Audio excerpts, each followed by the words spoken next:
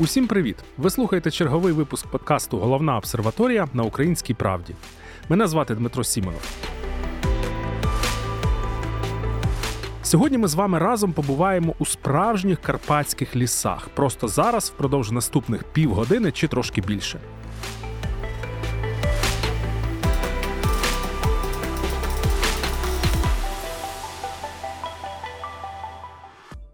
Ви, мабуть, 100 разів чули, що карпатські ліси вирубуються, що вони сохнуть, що їх потрібно рятувати.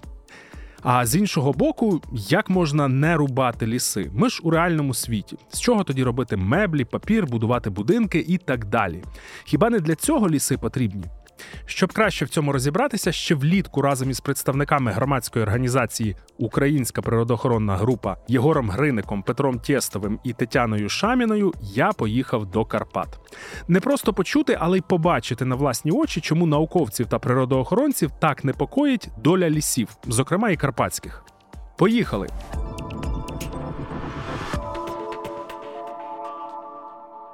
Загалом ми побували на 3 локаціях, і всі вони розташовані у колишньому Вигодському лісгоспі, який зараз офіційно називається «Філія Вигодське лісове господарство державного підприємства «Ліси України».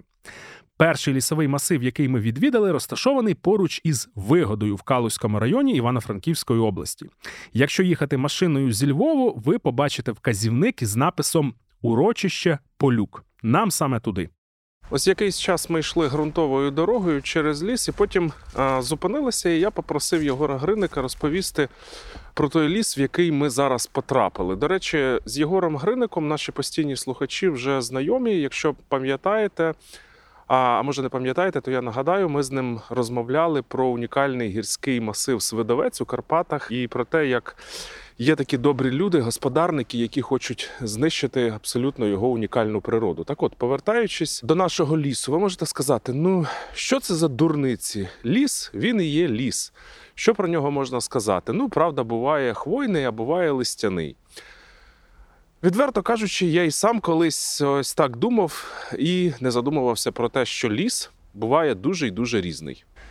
Все, що ми бачимо навколо, це такий, як сказали б лісівники, молодий або середньовіковий ліс. Він тут не старший, в більшості випадків не старіший, ніж 60-70 років.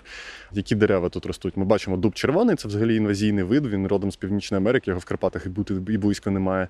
І більша частина інших дерев, які ми бачимо, це ялина, як в Карпатах називають смерека. Проблема в тому, що більшість цих лісів, які ми зараз бачимо, вони протягом останніх 1,5 сторіччя, вони були суцільно вирубані, і на їх місці, як правило, висаджувався ліс штучно. І висаджувалися такі дерева, які за природних умов тут взагалі рости не мають. Тобто та ж сама ялина в Карпатах, вона є панівною у лісі, виключно у випадках, коли цей ліс розташований вище плюс-мінус 1000 метрів над рівнем моря. Ми зараз в досить низьких горах, тут може 300-400 метрів над рівнем моря, може навіть і менше. І лісів, які складаються переважно з ялини, тут за природних умов бути немає. Тут має бути ліс змішаний з бука, з ялиці, з домішкою дуба, граба, інших видів дерев. Але природних таких лісів тут майже не залишилося. Більша частина лісів, які ми тут бачимо, це, по суті, монокультурні посадки, часто з таких інвазійних видів, як дуб червоний. Інвазійні, тобто шкідливі чужорідні види не тільки рослин, але й тварин – це окрема цікава тема, і я сподіваюся, що якось ми до неї ще повернемося в майбутньому. А поки йдемо далі. В якийсь момент ми звертаємо з лісової дороги ліворуч і далі рухаємося без жодного натяку на стежку. Аж поки не потрапляємо в зовсім інший ліс. Чому ж він так відрізняється? Це один з залишків природного карпатського лісу. Такий ліс, яким він колись був до того, як з'явилася лісова галузь, і до того, як індустріально активно почали освоювати ліси. Чим він класний? По-перше, візуально він дуже відрізняється від усіх лісів, які ми проходили 40 хвилин до цього. Тут не дуже високо, тому тут природний видовий склад дерев, тут дуже різноманітні дерева є, тут багато буків, багато ялиць, є трошки ялинок, трохи нижче там і дуб, і граб, тобто такий дуже різновидовий з точки зору дерев ліс. Цей ліс абсолютно точно можна назвати старовіковим. Чому? Тому що, по-перше, тут є старі дерева. Не всі дерева тут, звісно, старі, як і в людській популяції є старі, люди є не дуже старі. Але тут ще залишилося багато старих дерев, що свідчить, що цей ліс з суцільними рубками давно вже ніхто не рубав. А ще тут багато мертвої деревини. Може, для когось це прозвучить дивно, але для лісу це дуже добре.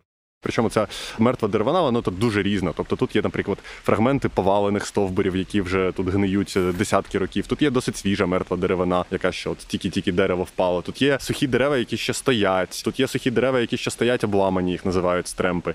Кожне з таких дерев, воно є, по суті, унікальним оселищем для десятків різних видів живого. Є навіть така узагальнена група видів, які називають сапроксилобіонти. Це види, які у своєму життєвому циклі якраз пов'язані з мертвою деревиною. Там канонічний приклад – це, я завжди його навожу, це жуковень, чиї личинки розвиваються багато років якраз у мертвій деревині. Тобто, якщо в лісі зникає мертва деревина, зникає оселище для таких видів. Єгор звернув увагу на ще одну ознаку цієї лісової ділянки, із якої, власне, логічно випливає те, про що він щойно розповідав. Тут майже немає слідів рубок. Тобто тут немає ні лісовозних доріг, тут є якісь поодинокі пеньки, але навіть важко сказати, чи це саме дерево впало, чи то його зрубали. Навіть в українських Карпатах таких лісів залишилося, я не знаю, може 10% від загальної площі, а за межами Карпати їх ще менше. З точки зору охорони природи це просто скарб, який вкрай важливо охороняти. Тут можна побачити дуже переконливі дерева. Разом із Тетяною Шаміною ми спробували обійняти один великий бук. Наших із нею рук для цього трохи не вистачило. Судячи із діаметра стовбура, це дерево з'явилося на світ ще в позаминулому столітті. Може, на самому початку минулого. Але природоохоронці привели мене до цього лісу не тільки для того, щоб помилуватися його красою. Є тут ще дещо. Ми прямо зараз стоїмо біля стовпчика. На стовпчику написано ВСР-23, що значить, що в цьому році лісівники задумали тут провести вибіркову санітарну рубку. І, на жаль, якщо вона буде проведена, то з природоохоронної точки зору цей ліс дуже суттєво втратить в своїй цінності. Тут треба пояснити, що таке вибіркова санітарна рубка. Якщо простими словами, то це такий елемент догляду за лісом. В теорії спрямований на те, щоб допомогти лісу зробити його здоровішим. Наприклад, бувають інфекційні хвороби дерев, викликані грибами або бактеріями. Якщо в лісі з'явилося одне або кілька дерев, їх потрібно зрубати і прибрати подалі, щоб решта не заразилися. От якщо говорити простими словами, це й буде вибіркова санітарна рубка. На перший погляд, ніби все логічно. Подібним чином ми боремося з епідеміями серед людей. Якщо хтось захворів, його потрібно не вирубати, а ізолювати від решти, поки не одужає. На практиці ця ніби очевидна аналогія в лісі частіше за все не працює. Проблема в тому, що вирубування дерев, у яких є якісь там бактеріальні чи грибкові захворювання, жодного сенсу немає. Тобто гриби розмножуються спорами, якщо десь є спори, то якби тут півлісу в цих спорах. Якщо є бактерії, вирубка дерева, яке там ушкоджене якимись бактеріями, це не призводить до оздоровлення лісу, це призводить до знищення лісу. Сюди заїжджає важка лісовозна техніка, звідси вилучається мертва деревина, вилучаються старі дерева, оселища для різноманітних видів втрачаються і так далі. А головна проблема в тому, що ця рубка, вона тупо є незаконною. Тобто лісівники дійсно пишуть, що тут рак бука, рак ялиці, рак всього, чого тільки можна. Насправді, в більшості випадків серед лісівників навіть немає кваліфікованих і компетентних людей, які могли б сказати, чи дійсно там дерево вражене якоюсь там бактерією чи грибком. Лісівники рубають ці дерева, тому що так з діда-прадіда заведено, а ще тому, що на цьому можна непогано заробити. Тобто ця рубка, вона не тільки є катастрофічною з точки зору довкілля, ми зараз підемо подивимося, ця рубка, вона ще є незаконною, тому що тут в багатьох випадках просто рубаються абсолютно нормальні дерева. Тут треба сказати, що проблема не тільки в тому, що лісове законодавство недосконале, і не тільки в тому, як лісівники його трактують, але ще й в тому, що вони цим законодавством часто нехтують. Ось як у цій ситуації, що описує Петро Тєстов. Перед нами дерево ялиці білої, яке теж відведено в санітарну рубку. Якщо глянути на саме дерево, не видно ніяких там ознак всихання, які би вказували на те, що воно буде там сухостійним, чи там третьої, чи категорії іншої, де треба рубати. З іншого боку, не так давно вийшла постанова, згідно якої найстаріші дерева ялиці, а найстаріші вирізняються по розміру обхвата на висоті 1,3 метра. Такий розмір має бути 250 см, вони, в принципі, не підлягають рубку. Про цю постанову лісівники чудово знають. І це дерево, яке перед нами, тут мінімум 350 обхват. Тобто воно з запасом входить в найстаріші, які не підлягають вирубуванню. Але воно все рівно відмічено і його все рівно планують рубати. Причина цьому, що, в принципі, тут така ділянка, де ніякого контролю ніколи не буде, і тому лісівники, користуючись цим по повному безпреділу, рубають те, що не мали би права рубати взагалі. Виникає абсолютно логічне питання. Невже екологи разом із журналістом побачили ось такі порушення і вирішили обмежитися тим, що записали про це випуск подкасту? Може, варто було повідомити в якісь органи чи установи, які можуть і мають виправити ситуацію? Забігаючи наперед, скажу, що природоохоронці написали звернення, а що з цього вийшло, я розповім трішки пізніше. А перед тим пропоную подивитися, що робиться на інших ділянках лісу філії «Вигодське лісове господарство». Нагадаю, що на першій локації лісівники запланували провести вибіркову санітарну рубку, тобто йдеться про вирубування окремих дерев. Але бувають також і суцільні санітарні рубки. Це коли з лісом все ніби так погано, що треба рубати не окремі дерева, а одразу цілу ділянку. Звісно, щоб врятувати решту лісу. Тут є важливий момент.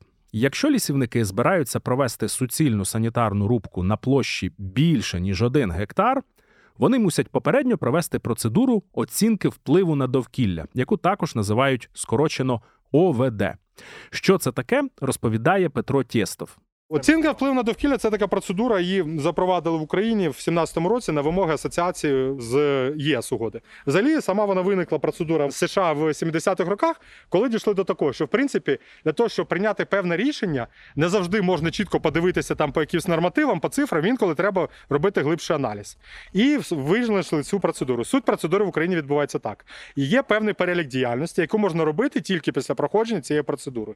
Для того, щоб розпочати процедуру, подається суб'єктам господарювання, відповідно, наприклад, в даному випадку лісгоспам, відповідна інформація, вона завантажується в реєстр, вона є прозорою публічною. Далі лісгосп наймає науковців, які роблять звіт, які оцінюють по багатьом параметрам, що тут відбувається. До цього звіта можна давати коментарі кому завгодно, громадськості, науковцям, місцевим мешканцям. Потім Міністерство захисту довкілля аналізує всі зауваження, які надіслали різні сторони, аналізує звіт і приймає рішення, дозволяти чи не дозволяти, а якщо дозволяти, то з якими умовами. Наприклад, конкретно для суцільних санітарних рубок прикладом умов для дозволу можуть бути, наприклад, що рубки проводити в зимовий період, коли є сніговий покрив, що не буде шкодити ґрунтам. Не проводити рубки, наприклад, сезон тиші, не проводити їх в місцях, де знаходяться червонокнижні види. Там здійснювати лісовідновлення не інвазивними видами, а здійснювати лісовідновлення місцевими видами. Тобто є такі екологічні умови, процедура вона не без проблем, але більш-менш якось працювала, і відповідно, лісівники не хочуть прозорості, публічності, щоб хтось там приймав рішення, крім їх самих. Іншими словами, якщо лісівники хочуть провести суцільну санітарну рубку на площі більше 1 гектара, треба проводити оцінку впливу на довкілля, яка ускладнює життя лісівників. Але ми на власні очі побачили, як вимоги законодавства можна обійти. Слідкуйте за руками. 2 лісорубних стовпчика, вони стоять один біля одного на відстані 10 см. На одному можна побачити, що суцільна санітарна рубка в кварталі першому, виділі 20-му, площею 0,6 гектар. На іншому стовпчику суцільна санітарна рубка площею 0,9 гектар в цьому ж кварталі, в цьому виділі. Для чого це робиться? Тому що якби площа була більше 1 гектара, треба було проходити процедуру оцінки впливу на довкілля. Хитрі лісівники просто одну ділянку розділили на 2, і формально це 2 окремі рубки. Повторюю ще раз цю просту арифметику, якщо хтось пропустив. Щоб провести суцільну санітарну рубку на площі 1,5 гектара, лісівники мають провести оцінку впливу на довкілля. Тому вони не рубають 1,5 гектара, а натомість 0,9 гектара і одразу поруч із ними 0,6. І тут, як в тому старому анекдоті. І головне, що все ж правильно, тобто все законно. Втім, Петро Тєстов каже, що Держекоінспекція про такий фокус знає і намагається протидіяти. Давайте подивимось на цьому конкретному прикладі, чому суцільна санітарна рубка може нашкодити природі і як тут може допомогти оцінка впливу на довкілля. По-перше, на цій ділянці бачимо, що деякі дерева все-таки вони не відповідають 3-6 категорії, які можуть рубатися під час суцільних санітарних рубок, і в процедурі це можна було би виявити. Інше, що важливо, цей ліс захисний, він знаходиться по схилу, можна бачити невеличкого потічка. Відповідно, одна справа, коли буде вирізана ділянка 0,6 гектара, а через певний час, через рік там інша ділянка, відновиться більш-менш якийсь свій рослинний покрив, не буде такої сильної ерозії. Коли ми будемо бачити суцільну рубку вздовж потічка, там 2 гектара, 3 гектара, 4 гектара, це зовсім інший вплив на водні ресурси, на ерозійні процеси.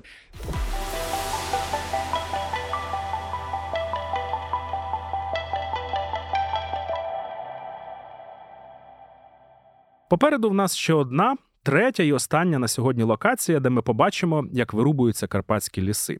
Якщо ви хоча б раз були в Карпатах, то знаєте, що вода в горах така прозора і чиста, що її можна пити з задоволенням, без жодних проблем. І ось поки ми йшли до нашого 3-го місця гірською дорогою, я звернув увагу на струмок, через який ми переходили. Вода в ньому дуже каламутна і пити її просто неможливо. Вона дуже різко відрізняється від тієї чистої кришталевої води, яку я звик бачити зазвичай у карпатських річках або струмках. Таке часто буває, коли в горах дощі і земля змивається, але зараз не було дощів.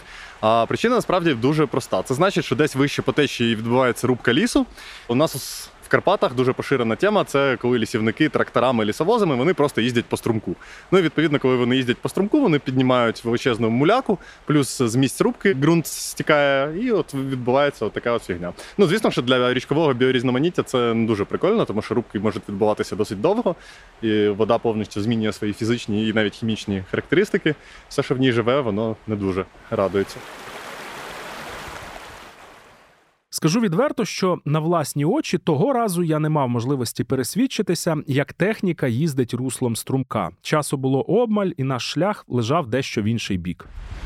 Приблизно 1,5 години ми лісовою дорогою піднімалися вгору і, зрештою, минули ділянки штучного лісу, такого мононасадження ялини, і потрапили вже до змішаного природного лісу, де можна побачити хвойні дерева, можна побачити букові, вони різновікові, різноярусні, тобто такий ліс, до якого людина не докладалася, не рубала його ніколи.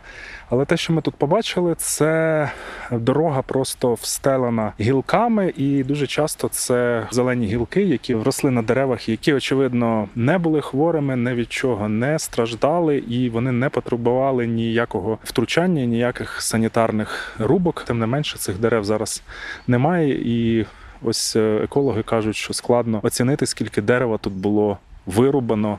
Зараз тут порожнє місце, засмічене цими гілками. Тут можна побачити прямо все погане, що зараз відбувається з карпатськими лісами. Це, знову ж таки, Вигодський лісгосп. Вони останні кілька років будували дорогу в одній з приток річки Свича. Це нова лісова дорога, омріяна лісовою гаузі. Вони таких доріг зараз планують збудувати сотні, якщо не тисячі кілометрів. Вони розказують, що ці дороги дуже потрібні, щоб берегти ліси від пожежі, але насправді ці дороги лісівники будують з однією простою метою, щоб почати рубати ті ліси, до яких вони раніше не мали доступу. І в Карпатах у нас ще збереглося досить багато старовікових лісів, пралісів, які ніколи не знали сокири або майже не знали сокири. От сокири вони не знали саме тому, що до них не було нормального доступу. Зараз ця ситуація може стрімко змінитися. В принципі, в найближчі 10 років, якщо ситуація з новими лісовими дорогами, з правилами рубок не поміняється, то останні старовікові ліси ми, в принципі, втратимо. От тут це місце, воно якраз чудова ілюстрація. Тут прямо на супутниках дуже класно видно, як йдеться нова дорога, і будували останні кілька років, і закінчується вона якраз у пралісі. Цей праліс, на жаль, тут дерева, мішаний класний ліс з бука, ялиці. По документах йому там щось біля 140 років. Дорога закінчується якраз прямо у цьому старовіковому лісі, і тут вже, починаючи з минулого року, почалися суцільні санітарні рубки. Я вважаю, що це були незаконні рубки, тому що ліс тут не демонструє жодних ознак всихання, це нормальний природний ліс. Лісівники рубають його незаконно санітарними рубками тільки тому, що інші рубки тут заборонені. Тут навіть пеньки зі смолою, купа зеленої хвої. Ну і плюс я в цьому лісі був восени і сам, в принципі, все бачив, як воно виглядає. Тобто, це незаконно. З екологічної точки зору, з точки зору охорони біорізноманіття, просто ми по-тупому втрачаємо залишки старовікових лісів, безцінні. В Європі люди там просто, вибачайте, кипятком суться, щоб їх зберігати. В Україні ми просто забуваємо на це і маємо те, що маємо. Тому зараз реально дуже важливо щось робити, щоб ці залишки старовікових лісів зберегти. І щоб, можливо, навіть є такий рух, є така ідея в Європі про так звані roadless areas, тобто місця, де на законодавчому рівні заборонено будувати нові дороги, щоб ці місця залишалися хоч трохи дикими. В Карпатах таких місць майже вже і, мабуть, ще й не залишилося.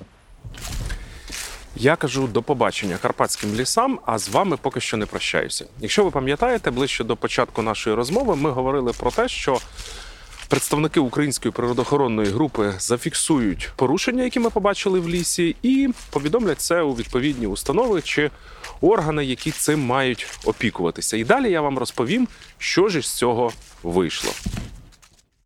Скажу відверто, мою ідею написати заяву до Держекоінспекції природоохоронці зустріли без надмірного ентузіазму. Причина проста. Зазвичай усілякі подібні звернення або ігноруються, або на них відповідають формально. Єгор Гриник каже, що так чи інакше, майже завжди це просто марнування часу. Можна написати в екоінспекцію. Екоінспекція в теорії могла би поїхати і провести тут позапланову перевірку. Проблема в тому, що зараз з початком воєнного стану процедура проведення позапланових перевірок в екоінспекції сильно утруднена. Вони мають брати дозвіл в Міністерстві захисту довкілля. Це час. Дуже часто екоінспекція, в принципі, це дуже неефективний орган, дуже корумпований орган. Вони в більшості випадків вони просто скажуть, ми нікуди не поїдемо, нам впадло. Це якщо коротко. Навіть якщо вони візьмуть в Міністерстві захисту довкілля дозвіл, приїдуть сюди, найбільш вірогідно, що поки вони сюди доїдуть, пройде місяць, за цей місяць лісгосп вже буде завчасно знати, що до них поїде екоінспекція, вони просто проведуть рубку і все. Нема тіла, нема діла. В Попеньках вже не скажеш, що це була незаконна рубка. В найкращому варіанті приїде екоінспекція, вони дійсно побачать, що у рубку відведені незаконні дерева. Може так статися, що вони ще й в документах напишуть, що вони це побачили, а не просто візьмуть хабар з лісівників і поїдуть, скажуть, що там все нормально. Але у такому випадку тут теж є проблема, тому що незаконна рубка проведена не була, тобто дерева що стоять, значить це не незаконна рубка. Значить це просто адмінка, порушення правил відведення дерев у рубку. Все, що вони можуть зробити, вони можуть звернутися до суду, наприклад, з вимогою скасувати лісорубний квиток, тобто дозвіл на цю рубку. Але проблема в чому? Проблема в тому, що лісівники можуть, окей, вони собі скасують цей лісорубний квиток, а через місяць випишуть новий лісорубний квиток на ту ж саму ділянку, на ту ж саму рубку, на ті ж самі дерева. Але ж це вже не порушення, це вже зовсім інший дозвіл і зовсім інша ситуація. Реально зробити з цим щось неможливо. Можливо було б, якби лісова галузь щось хотіла з цим робити, але так як лісівники на цьому наварюються і думають, що вони і ліс оздоровлюють, і бабло собі отримують, тут для них ніяких проблем немає. Попри свій скептичний настрій, Єгор таки написав звернення до Державної екологічної інспекції Карпатського округу, де виклав порушення, які ми побачили. Щоб не розповідати вам про всі паперові перипетії цієї справи, скажу, що екоінспекція так і не отримала дозволу на проведення перевірки. Я ж, у свою чергу, як журналіст, написав офіційний запит до Міністерства захисту довкілля та природних ресурсів України. Міністерство, в свою чергу, звернулося до Держлісагентства, щоб воно розібралося із порушеннями, які ми побачили у філії «Вигодське лісове господарство». В результаті перевірку порушень поручили самій філії «Вигодське лісове господарство». Так, ви все правильно почули. Лісівники перевіряли самі себе щодо порушень. Як ви гадаєте, чи виявили вони порушення? Абсолютно правильно. Щоправда, написали і таке. Факт переїзду лісогосподарської техніки через лісові струмки, що впадають в ріку Свіча без облаштування спеціальних переїздів, мав місце.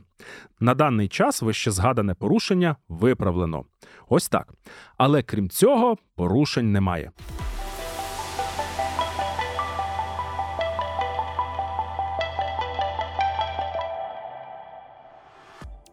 Дозволю собі процитувати лише одне речення з Лісового кодексу України. Ліси України є її національним багатством і за своїм призначенням та місцерозташуванням виконують переважно водоохоронні, захисні, санітарно-гігієнічні, оздоровчі, рекреаційні, естетичні, виховні та інші функції та є джерелом для задоволення потреб суспільства в лісових ресурсах.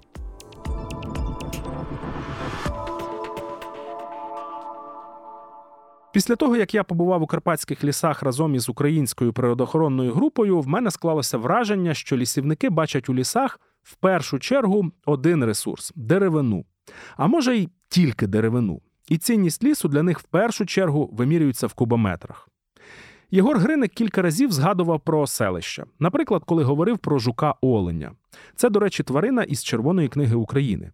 Ви, звісно, можете знайти його в лісі, посадити в банку, і якийсь час він буде жити у вас. Але в дикій природі він може жити лише там, де є старі дуби. Так само з ведмедями, рисями та іншими лісовими тваринами. Якщо не буде лісу, вони зможуть жити лише в зоопарку. Вам це справді подобається? В дуплах старих дерев селяться птахи й кажани. До речі, як гадаєте, чому всі види кажанів, понад 1,5 десятка, які мешкають в Україні, занесені до Червоної книги? Я веду до того, що тварини, рослини, зрештою гриби зникають на планеті тому, що зникає дика природа, в якій вони живуть, зокрема і ліси. Ми, звісно, можемо сказати, що нам байдуже до 6-го вимирання, яке відбувається на планеті. Але проблема в тому, що наш вид може опинитися в переліку вимерлих. Мені здається, це серйозна проблема. Я вже не кажу про те, що ліси виробляють кисень, яким ми дихаємо, і поглинають з атмосфери вуглекислий газ, який приводить до глобальної зміни клімату. Виходить, що ліс не можна рубати? Звісно, що це неможливо. Але при цьому потрібно враховувати інтереси природи. Наприклад, залишити у спокої старовікові ліси, про які ми сьогодні говорили. Не будувати мегакурорт на гірському масиві Свидовець із його пралісами. Створити нарешті заповідники та нацпарки там, де ще залишилися природні ліси. Але це вже теми для окремих розмов.